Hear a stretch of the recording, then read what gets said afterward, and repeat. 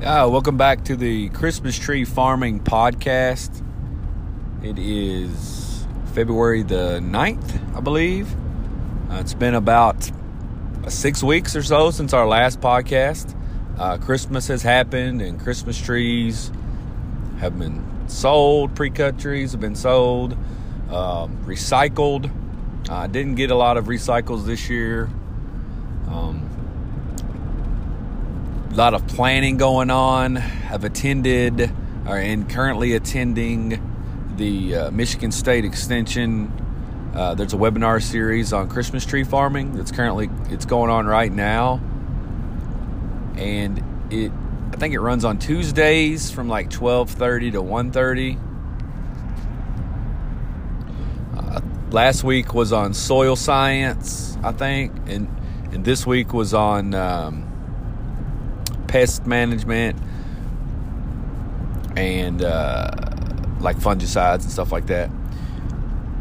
Good webinar series. You know, I'm more in line with the soil stuff, so the other stuff has not hit home with me yet because I don't have a whole lot of trees that are old enough to need insecticides and pesticides and stuff like that. But I do know that I need to build up that knowledge.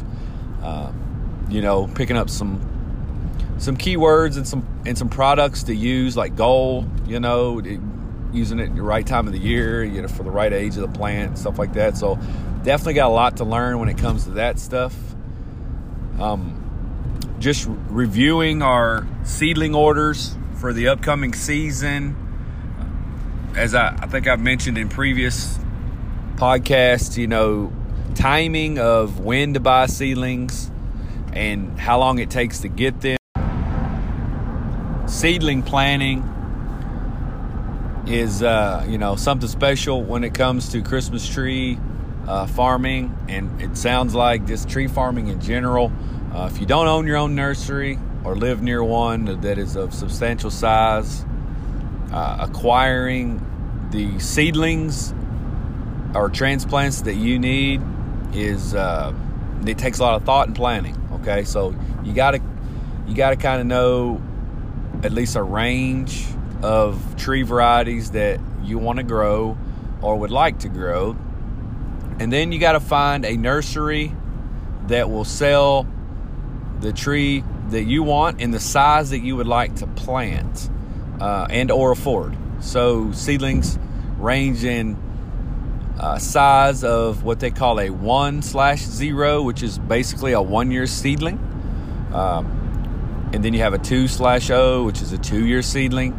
And then some places sell a 3/0, 3-year seedling. Or at 2 years, a lot of nurseries will pull them from the seed bed or the seed pot or whatever they have them in, and they will transplant those into the ground, into an area that's dedicated for seedling transplants typically.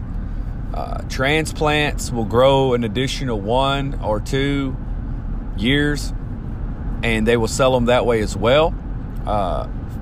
You will see like 2-1. A 2-1 would be a 2-year seedling that had been transplanted for one entire growing season, and a 2-2 would be 2 years as a transplant, etc. It's by experience that unless you're very fortunate with 1-0s and 2-0s, you would want to plant at least 2-1s and get the largest stock that you can possibly get. 2-2s. Some greenhouses like Itasca sell them in containers. They sell like a APB sized, like a 22, I think it was a cubic inch pot. They're expensive. A 1-0 is going to be less than $1. A 2-0, you're getting up to the $2 mark, and you might get into $3 or so for a seedling. If you're buying hundreds, if not 500 to 1,000. If you're only buying 1 to 20, then it's going to be really expensive. Like, think $10 to $15 a piece expensive if you're getting size. It would be what you would expect if you would go into Lowe's or Home Depot or Walmart and you buy a 2-2, which is basically a 2-year transplant. It's a 4-year-old pot tree. You're talking $19. That's what you're looking for. So I typically go for the 2-1s. It's kind of best of breed. It's old enough that the survivability rate's going to be a little bit greater, and it's not too small. Based on the pricing and availability, I might find some 2-2s, and for my Tasca, I get some a little bit larger, I guess mini containerized plants as well. We're trying to plant in excess of about 1,000 every season. So I try to break that up into 500 to 600 that I would plant in spring, and then another 500 to 600 that I would plant in fall. This past fall we planted, a little bit more than that, and then this coming spring we're going to plant almost 1,000 this spring, just because I'm trying out several different varieties, and I got 50 to 100 of more things than I actually probably need, but because we're so new on the soil here and we don't know exactly what's going to grow the best, and we're just trying everything out that I know that I would like to grow. So I'm growing. We're getting seedlings. I'm getting some Nordman seedlings, Nordman fir. I'm getting some Turkish fir. Of course, Canaan fir from a couple different varieties and a couple different seed sources, just to see who has the Canaans that might do better here. Also ordering some Meyer spruce, which most people I tell Meyer spruce, they're like, what kind of spruce? So Meyer spruce, Black Hill spruce, and what else are we growing? I feel like there's at least 2 or 3 more that I'm forgetting. Oh, I got some Virginia pine, but I'm not actually getting those to sell for like prime Christmas trees. We're just getting some of those so we can grow them quickly. We're going to use them around here for some things, and we could sell them because they grow pretty quick here, but they're just not that great to look at. But we are going to grow about 100 of them just to see how it goes, because they will grow, but we have to shear them twice a year, so that's a pain. What other tree varieties are we getting? I feel like there's 1 or 2 more, but that's what's going on right now. So we're looking at what seedlings we got coming in. I'm planning on how many rows that I'm going to need. The field that we're planting has already been prepped, soil tested. When we first moved in, and we prepped the field with sulfur and fertilizer about 9 months out. So we shouldn't have any residual, burn to a seedling or anything like that, because we've kind of prepped the field. The nitrogen and all that was kind of a waste because that kind of leaches out. But all the other stuff that was needed, it's good for the ground. We on this particular 1 acre plot, we didn't get the winter cover crop in the ground soon enough. So I did hairy vetch, and I kind of goofed on that. I didn't get it in till like the first week of November, and it's just too late. It barely established.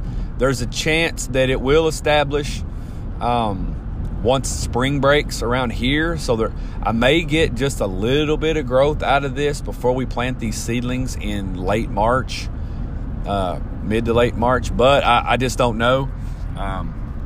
So I got to do a better job at that, getting my cover crop management a little bit better. But we had just moved, and we had just got the property, and I was just so caught up with getting everything the bare minimum done that we just kind of lost out on some planting dates and missed it really by about a month.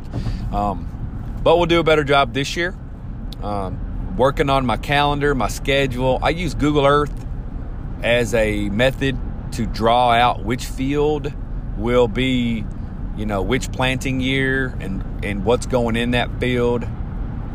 I need to come up with a system. I know there's like a burlap or a paper, I can't remember what it's called, that you can tie to the trees, and it comes in different colors.